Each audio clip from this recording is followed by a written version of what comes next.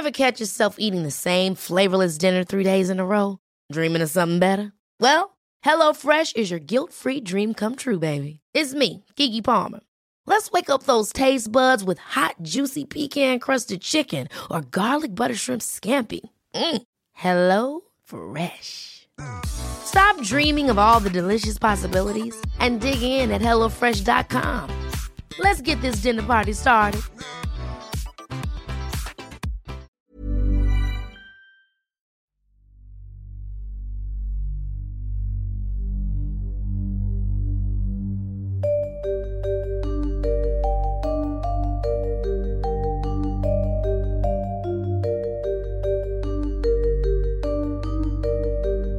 This is Intercepted.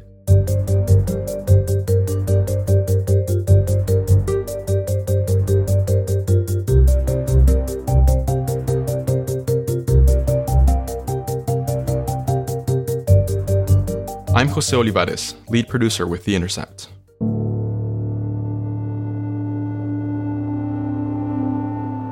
Last week, Border Patrol agents began rounding up and expelling thousands of migrants in the border town of Del Rio, Texas. A crisis unfolding tonight in Del Rio. Right now, close to 14,000 migrants are encamped under the International Bridge and surrounding areas. He's in Del Rio, Texas, where authorities have started mass deportations from that crowd of 15,000 migrants living in a camp city under a bridge. Most of the migrants camped out at the border were Haitian, having fled due to years of instability. For more than a week, the island nation of Haiti has been rocked by street violence as protesters, angry over soaring inflation and government corruption, have demanded the ouster of President Jovenel Moïse. The Haitian tired of the system. They want the system to change and reverse, and the benefit of the communities. In Haiti, the death toll from this month's 7.2 magnitude earthquake continues to rise. More than 2,200 people are confirmed dead, with 344 people still missing. The country of Haiti is under a state of emergency tonight after President Jovenel Moïse was assassinated early this morning. Many traveled through Central America and Mexico to reach the U.S. and request asylum. Images of Border Patrol agents on horseback appearing to charge at black Haitians surfaced, sparking public outrage. This is why your country because you're using women for this. You go, that way. After clearing the migrant camp, the U.S. government expelled more than 4,600 Haitians. 8,000 people returned to Mexico, and about 13,000 others were allowed to continue their asylum claims. The Department of Homeland Security oversees the Border Patrol, and over the weekend, Secretary Alejandro Mayorkas defended the expulsions, using Title 42, one of the most sweeping and pernicious immigration laws set in motion by the Trump administration. That is the exercise of a public health imperative. We're in the midst of a pandemic. The Centers for Disease Control has a Title 42 authority that we exercise to protect the migrants themselves, to protect the local communities, our personnel, and the American public. The pandemic is not behind us. Title 42 is a public health policy, not an immigration policy. For more than 30 years now, we've seen president after president increasingly militarize our southern border. But an explosive growth of migration enforcement really took hold after the creation of the Department of Homeland Security in 2002, from increasing the number of Border Patrol agents to expanding immigration detention centers. So the Department of Homeland Security is massive federal bureaucracy, the second largest agency in the federal government after the Pentagon. It's home to 22 different agencies, so everything from the Secret Service to FEMA, but it is perhaps most well known for its border and immigration enforcement elements. That's Ryan Devereaux. I'm a staff investigative reporter at The Intercept. Ryan's been reporting on the Department of Homeland Security, or DHS, for years.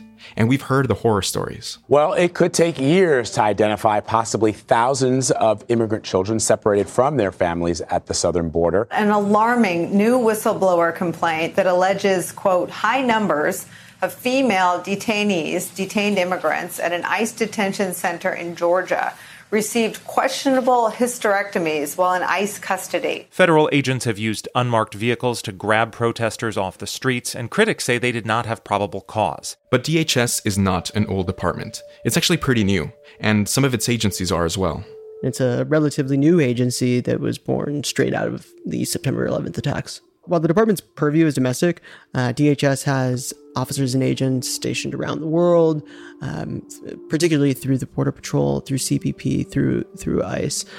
So it's a very enormous and unique element within the U.S. government. Ryan and I spoke about the history of DHS, what exactly this massive department does, and how the U.S.'s immigration enforcement apparatus became one of the biggest domestic legacies of the War on Terror. It's worth remembering that the creation of the Department of Homeland Security was the largest restructuring of the U.S. national security state since 1947, since the creation of the CIA and the Department of Defense. So in terms of scale and scope, you really can't overstate how huge this endeavor was to bring together all of these different agencies with all of these different backgrounds, different missions, different identities. It was highly controversial and frankly, a pretty messy process. The last time the government did something this big was in 1947, coming out of World War II, when the sort of security state apparatus was restructured and we created the CIA and the Pentagon. And we know how big of an impact that sort of restructuring had on not just the United States, but the world. The creation of DHS was similarly massive. It's pretty fascinating if you go back and look at what George W. Bush was up to in the months preceding 9/11, especially with respect to the border and immigration. Bush was a former Texas governor, and he had positioned immigration reform as a sort of kind of central pillar of what he was going to be about. And his first foreign trip as president was actually to Mexico, where he visited then also newly elected President Vicente Fox. Pues muchísimas gracias, amigo, el presidente de México. And just a few months after that, Fox came to Washington, where he met with Bush on the White House lawn, and they sort of heralded a new day of immigration reform that was coming and a sort of new relationship between the United States and Mexico, especially with respect to the border. Ha llegado la hora de dar a los migrantes y a sus comunidades el lugar que les corresponde en la historia de nuestras relaciones bilaterales. The way that President Bush talked about the border and immigration then just sounds so markedly different than what we would become used to in the post 9/11 years. We both recognize how important the contribution to our economy, the Mexican workers has made, that we want people treated with respect. Just 6 days after the address. This just in, you are looking at obviously a very disturbing live shot there. That is the World Trade Center, and we have unconfirmed reports this morning that a plane has crashed into one of the towers. The unthinkable happened today. The World Trade Center, both towers gone, and we are all witnesses to it, and to some degree we are all victims tonight. And everything that the two presidents had been talking about seemed to go out the window. So what exactly happened after 9/11? I mean, we see these attacks that really kind of shake up the foundations of American society. What happens after that? Within just a couple weeks, President Bush gives this address to Congress where he sort of outlines for the first time what this new, what he calls war on terror, is going to look like. Our war on terror begins with Al-Qaeda, but it does not end there. It's a famous speech. It's the one where Bush talks about how this will be a war that is conducted not only abroad, but at home as well. We will direct every resource at our command, every means of diplomacy, every tool of intelligence. Bush describes how September 11th was this wake-up call in which the American people came to the realization that they were vulnerable. And in response to this vulnerability, President Bush announced that he was going to create an Office of Homeland Security. So tonight I announced the creation of a cabinet-level position reporting directly to me, the Office of Homeland Security. And the sort of chief mission of that office would be to ensure that something like this never happened again. And Bush selected Pennsylvania Governor, Republican, former Vietnam combat veteran Tom Ridge to fill that role. He will lead, oversee, and coordinate a comprehensive national strategy to safeguard our country against terrorism. At the beginning, this was supposed to be an office in the White House, one office. But before long, it would turn into much, much more. It would become this massive, sprawling bureaucracy that we know now as DHS. But it was a rocky road at the beginning there. The Bush administration initially it resisted the idea of creating a new cabinet-level department, especially one of the size that the DHS would ultimately become. So the Office of Homeland Security is established. What marks a transition from just an office within the executive branch to an entire department within the executive branch with so many agencies? What happened there? While the Bush administration initially resisted the idea of creating a whole new department, they eventually sort of came around to it. And there were multiple factors influencing their decision-making at the time. For one thing, Senator Joe Lieberman, a Democrat, was pushing forward with legislation to create some sort of cabinet-level, homeland-focused department. Cheney aides at one point would tell the Washington Post the Bush administration was not interested in being outflanked by the Democrats on this issue and sort of started to come to a different position on the creation of a department. And so in 2002, early 2002, the White House sort of convenes a small team of 5 individuals. They become known as the Gang of Five. They were a group of mid-level officials who were told to explore this issue of vulnerabilities to the United States on the home front and potential solutions. And so these 5 officials kind of just huddled together day after day for 6 weeks and explored different conversations, reports about how a nation can structure its so-called homeland security apparatus. And they would meet in this secret White House bunker where Cheney had hid during the September 11th attacks, deliver their progress reports to a very tightly controlled set of officials within the Bush administration. I mean, this was a highly secretive operation that the folks involved didn't want this to leak on the Hill. There was a lot of competing interests between the different agencies who could potentially be folded into this new department if that's the direction that they went. No agency in Washington wants to lose its access to funding, wants to become subordinate to some other agency that it wasn't before. So there was, it was very much a need-to-know basis type of operation, or at least that's the way it was seen by the people who were participating in it.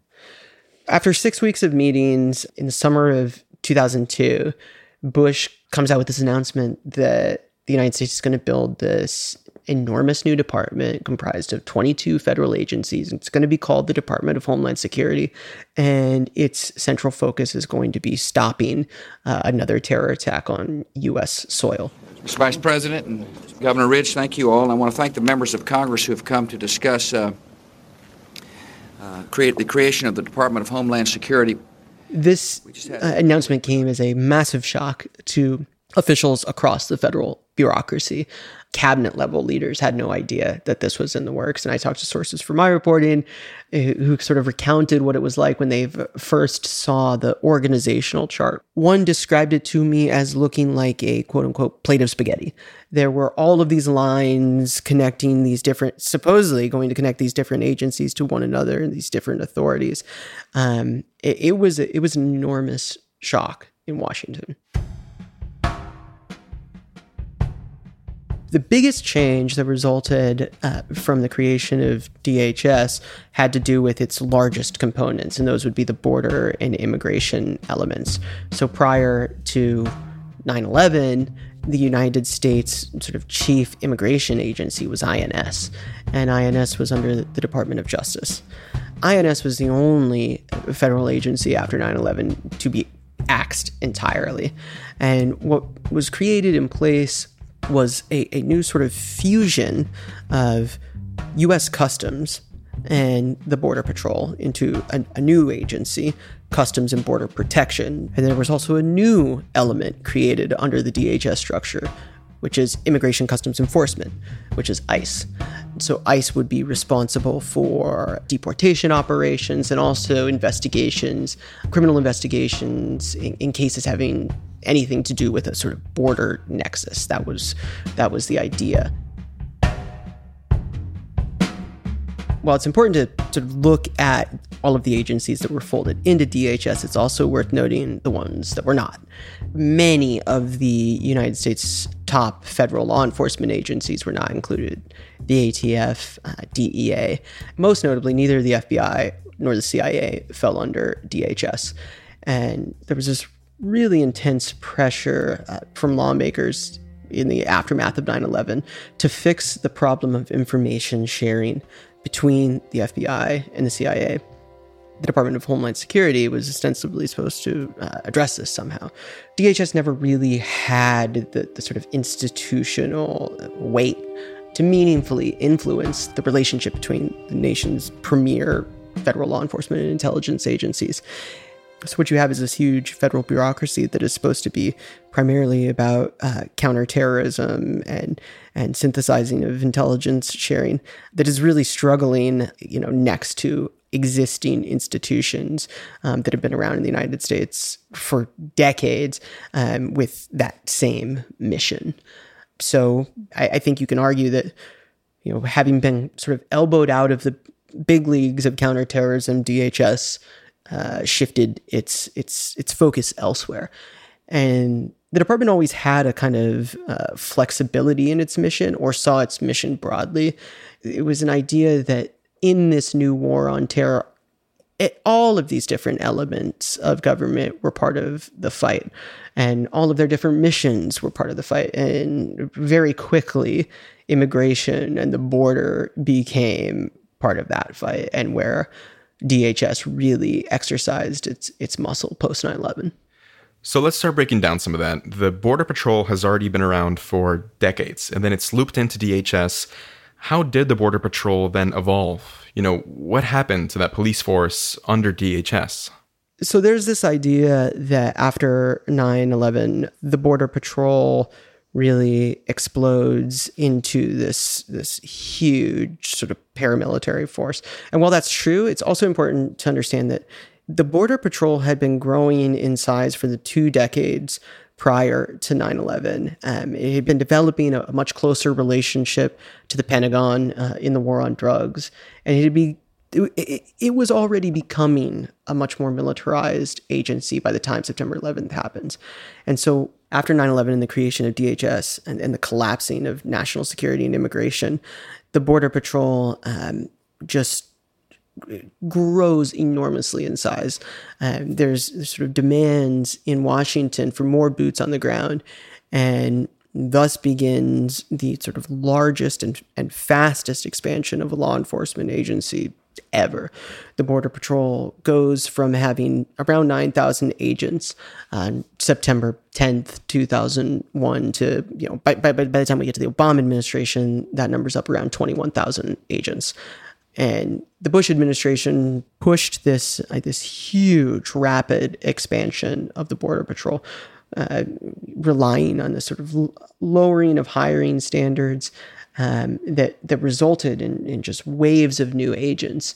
And along with these waves of new agents came a lot of corruption and a lot of abuse. So there was a 7-year period, roughly, in the mid-2000s, spanning from Bush into the Obama administration, where on average, roughly one CBP, Customs and Border Protection, so including Border Patrol, employee was arrested on some sort of corruption charges every day. Right now, 5 men, including Border Patrol agent Joel Luna, are jailed in connection with Palacio Paz's murder, and all are believed to be linked to the Gulf Cartel. Just in, about a U.S. Border Patrol agent described as a serial killer and a woman's daring escape that led to his arrest. It's shocking video. Border Patrol agents caught destroying food and water left in the Arizona desert for immigrants. The aid was supplied by a humanitarian organization looking to save them from the sometimes deadly journey. U.S. Border Patrol says they're investigating reports of disturbing social media activity on a secret Facebook group for Border Patrol agents.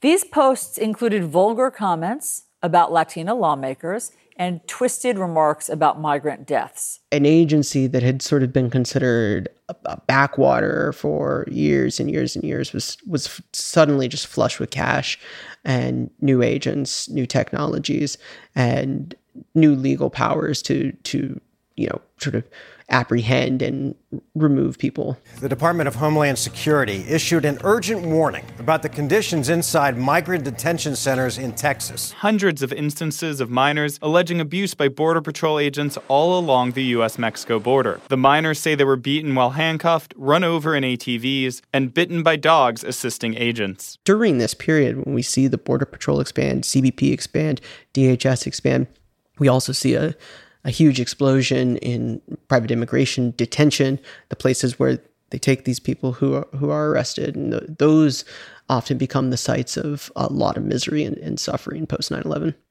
Regarding the question of private for-profit detention practices for immigration detention, that brings up the role of ICE, Immigration and Customs Enforcement. Tell us what ICE's role has been these past almost 2 decades since DHS was established. ICE had been sort of created as a mishmash of personnel from different agencies that had different missions and different identities. You would have some sort of immigration specialists or investigators, and you would maybe have some customs folks, and they're all sort of told to come together and work together with this sort of amorphous and evolving mission.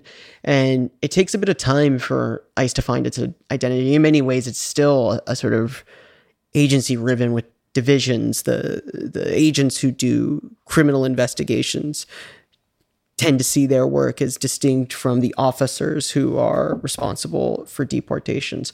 But broadly, what ICE becomes is a large and powerful federal law enforcement agency that is responsible for the explosion in deportations that happened in the Bush and then especially Obama years. And ICE does a lot of the immigration enforcement work in the interior of the country. And that really does pick up a lot under President Obama.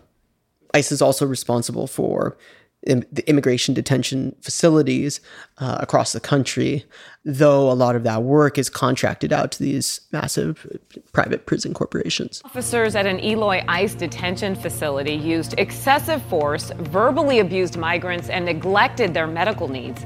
That is all according to a new federal watchdog report. Pedro Arriago Santoya was the 4th person to die at Stewart in just 2 years, and the 7th person to die while in the custody of Immigration and Customs Enforcement since October. Data from the Department of Homeland Security's Office of the Inspector General show that thousands of migrants have claimed they were sexually abused while in ICE custody. A whistleblower complaint filed this week alleges that immigrant detainees at a privately operated detention facility in Georgia were subjected to hysterectomies at an alarmingly high rate. So as immigration and border enforcement becomes this top national security priority, following 9/11, we see a sort of what you would expect, which is a lot more people arrested and a lot more people deported. The Obama administration sort of pioneers or really expands the collaboration between local law enforcement and ICE, particularly in the first term of the Obama administration, through a program called Secure Communities, principally. And the result is, more deportations ever than any president in the history of the United States. We've put border security ahead of pathway to citizenship. We have done more on border security in the last 4 years than we had done in the previous 20. The Latino community has been furious for years, saying President Obama has deported more undocumented workers than President Bush did. We are still sending a message to people who have not yet come here. We're going to be enforcing those immigration laws so that newcomers, people who just arrive, you are likely to be sent back. So throughout the 2000s, the Bush and Obama years, while DHS was putting all of this focus on immigration enforcement and the border, a lot of concerning things were happening in some of its other areas of responsibility, especially one that ostensibly should be core to the department's mission, which is dealing with the threat of domestic terrorism. And the United States, historically, that threat has come from the far right. And in 2009, the department had a small desk devoted to this particular issue. and sort of top intelligence analyst by the name of Daryl Johnson. And Johnson in his office saw that with the election of Barack Obama, the first black president, a sort of pickup in intensity and organization among the far right and the paramilitary far right in the United States. And they wrote a report warning that this could intensify in the coming years, particularly related to issues around the border and immigration. Johnson's report and his team were effectively shut down under Republican pressure. The report was buried and they all basically lost their jobs. I think the story of what happened to Johnson and his team and the threat that was sort of bubbling up and ignored and sort of pushed under the rug during this mid-2000s Obama era period is instructive about the sort of larger story of the Department of Homeland Security and where its priorities and interests have been directed, where its work has been directed. Because during this period where you have this intense focus on the border and this intense focus on migrants, this other issue is completely waylaid. So the Department of Homeland Security was ostensibly designed to synthesize terror-related information and have a sort of laser focus on potential threats to Americans here in this country. One of the things that they did to address this problem was stand up all of these so-called fusion centers around the country.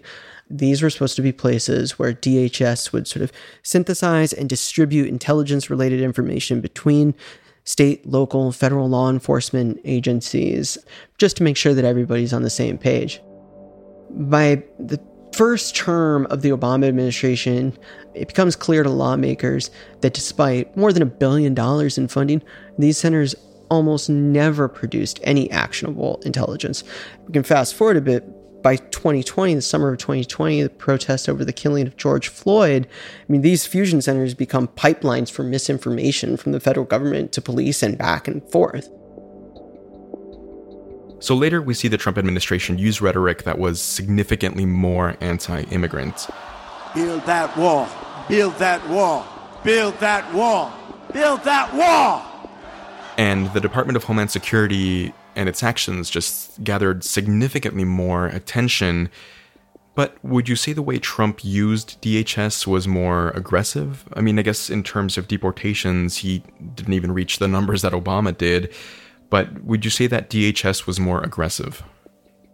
In many, many, many ways, DHS under Trump was an extension of what DHS was under Obama and what it was under Bush. Some of the sort of core functions remained exactly the same. I think the big differences in the Trump era were that, one, the sort of most hard right elements within DHS, within the agencies, had a direct line to the president.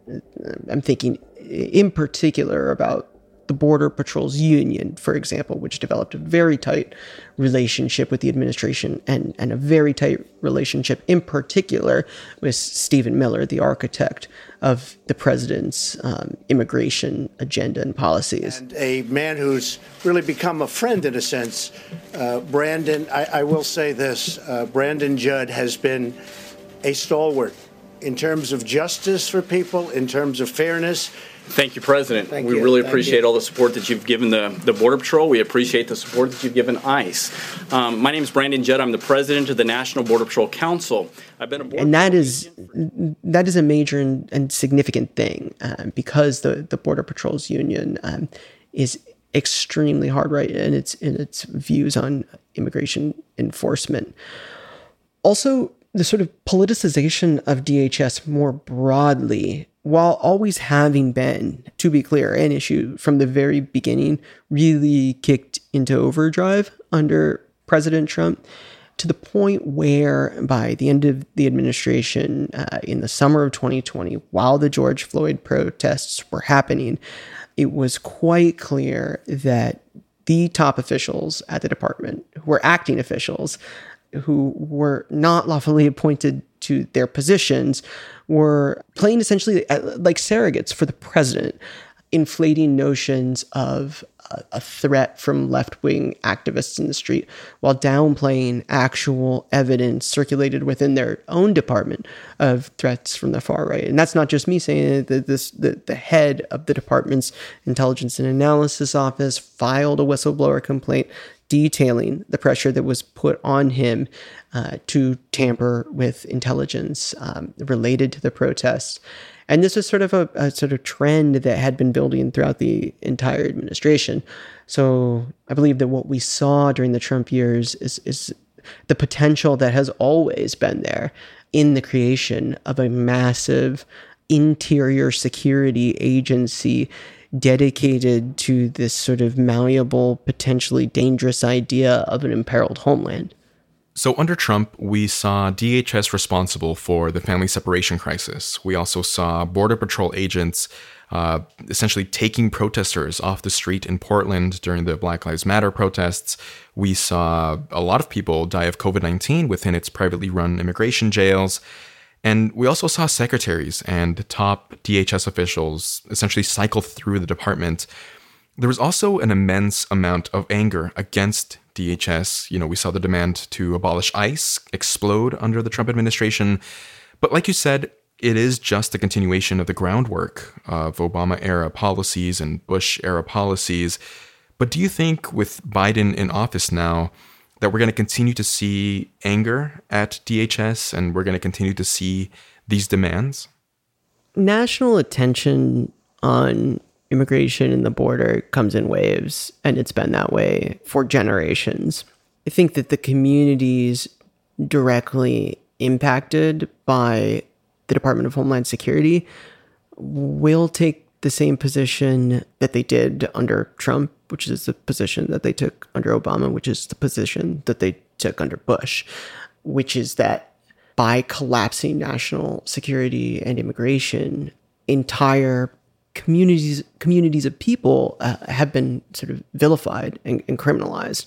And so that's a consistent thread going into administration number 4 now in the sort of larger DHS history. So, on some level, I expect things to on that front to continue. Thus far, in terms of the broader national outrage over the way that post 9/11 immigration and border enforcement functions, we just haven't seen the sort of pushback that we saw during family separation, for example. And it was already waning by the end of the Trump administration interest in these issues. Right now, the Biden administration's Department of Homeland Security is continuing what is the most sweeping and punishing border-related policy of the Trump era, which is Title 42, ostensibly a public health measure that empowers Border Patrol agents to summarily expel migrants, including asylum seekers, without any semblance of due process. As a result of those expulsions, hovering around 1 million people, tens of thousands of individuals, very vulnerable individuals, are backed up in the border's most dangerous cities and are the targets systematically of a whole litany of abuses, including kidnapping and murder. That is a reality that continues to this day, and we don't see anywhere near the kind of outrage that we saw during the Trump years. So what is happening now under the Biden administration and under DHS Secretary Mayorkas?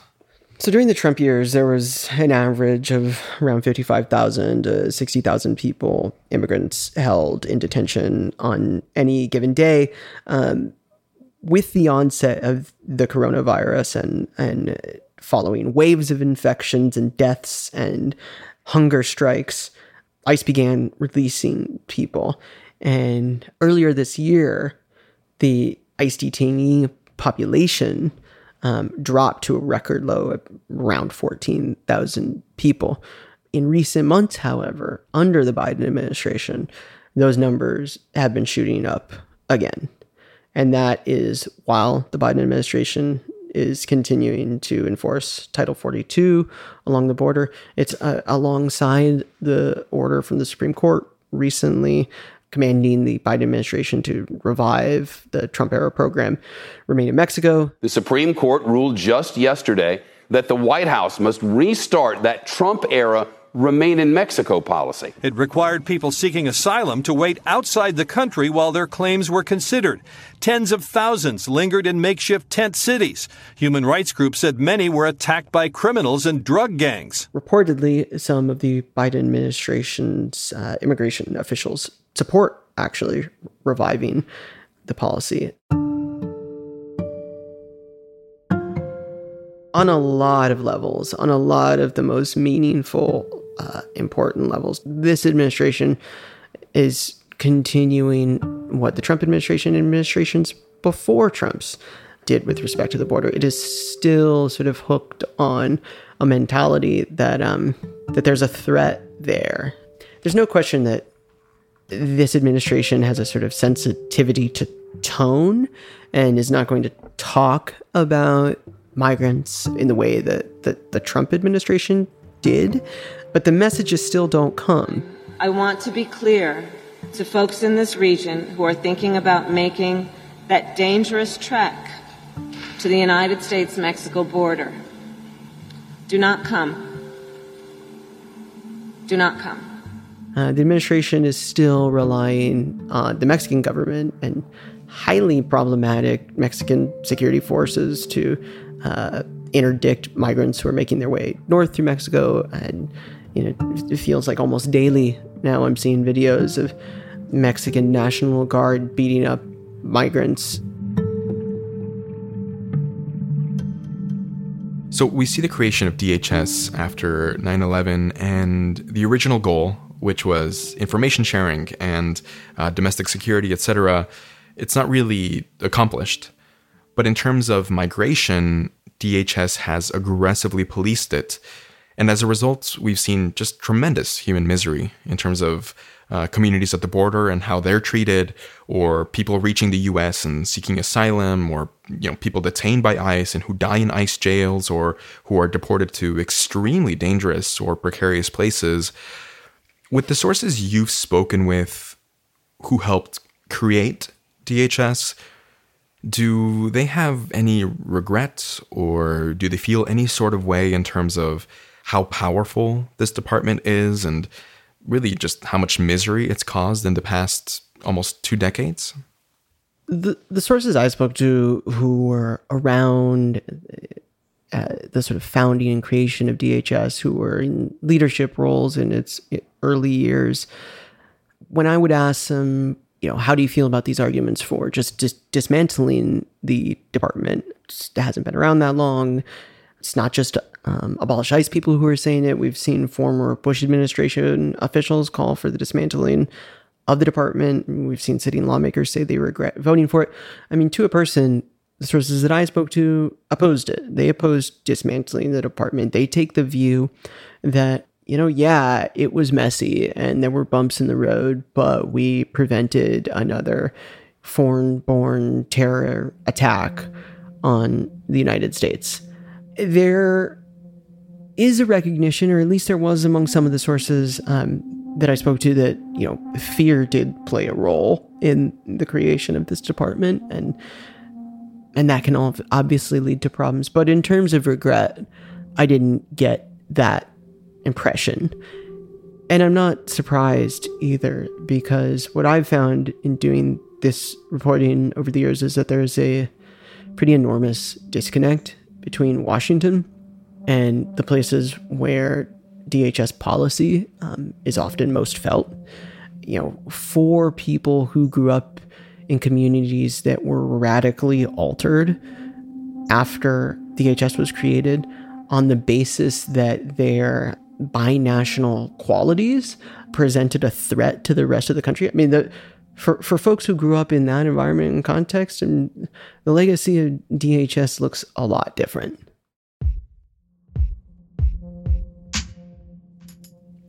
Ryan, you've been reporting on DHS for years. Its internal practices, its agencies.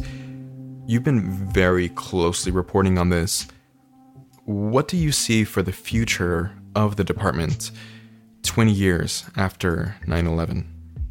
Right now, we are living through the greatest era of human migration ever. And that is only expected to intensify with the climate crisis in the decades to come. Right now, we have a massive federal bureaucracy that is focused on the border and migration through the lens of a sort of paramilitary force and through the prism of national security and threats and danger. Already, we have seen over the past 2 decades that department reveal itself to be malleable to would-be authoritarian presidents.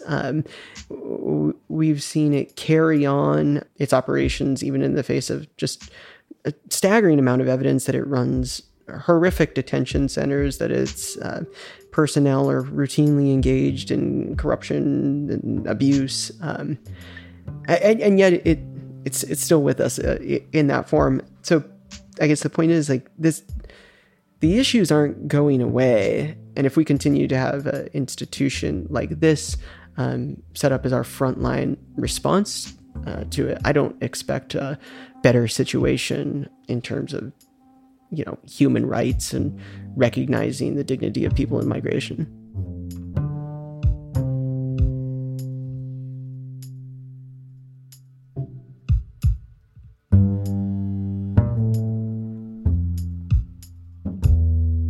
Ryan Devereaux is an investigative reporter with The Intercept.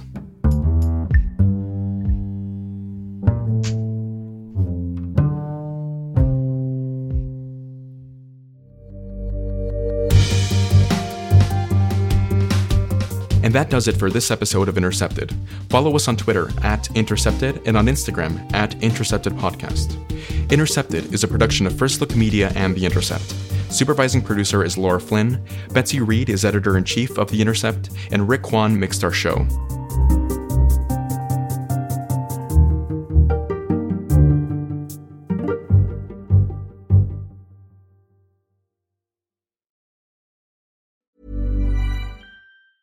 Ever catch yourself eating the same flavorless dinner 3 days in a row? Dreaming of something better? Well, HelloFresh is your guilt-free dream come true, baby. It's me, Keke Palmer. Let's wake up those taste buds with hot, juicy pecan-crusted chicken or garlic butter shrimp scampi. HelloFresh. Stop dreaming of all the delicious possibilities and dig in at HelloFresh.com. Let's get this dinner party started. Hiring for your small business? If you're not looking for professionals on LinkedIn, you're looking in the wrong place. That's like looking for your car keys in a fish tank. LinkedIn helps you hire professionals you can't find anywhere else, even those who aren't actively searching for a new job but might be open to the perfect role. In a given month, over 70% of LinkedIn users don't even visit other leading job sites. So start looking in the right place. With LinkedIn, you can hire professionals like a professional. Post your free job on linkedin.com/achieve today. Planning for your next trip? Elevate your travel style with Quince. Quince has all the jet-setting essentials you'll want for your next getaway, like European linen, premium luggage options, buttery soft Italian leather bags, and so much more. And it's all priced at 50 to 80% less than similar brands. Plus, Quince only works with factories that use safe and ethical manufacturing practices. Pack your bags with high-quality essentials you'll be wearing for vacations to come with Quince. Go to quince.com/trip for free shipping and 365-day returns. Hold up. What was that? Boring. No flavor. That was as bad as those leftovers you ate all week. Keke Palmer here, and it's time to say hello to something fresh and guilt-free. HelloFresh. Jazz up dinner with pecan-crusted chicken or garlic butter shrimp scampi. Now that's music to my mouth. HelloFresh. Let's get this dinner party started. Discover all the delicious possibilities at HelloFresh.com. When you make decisions for your company, you look for the no-brainers. If you have a lot of mailing to do, Stamps.com is the ultimate no-brainer. Use the Stamps.com mobile app to mail everything you need to keep your business running with up to 89% off USPS and UPS. Make the same no-brainer decision as over 1 million other businesses with Stamps.com. Use code PROGRAM for a special offer. That's Stamps.com, code PROGRAM.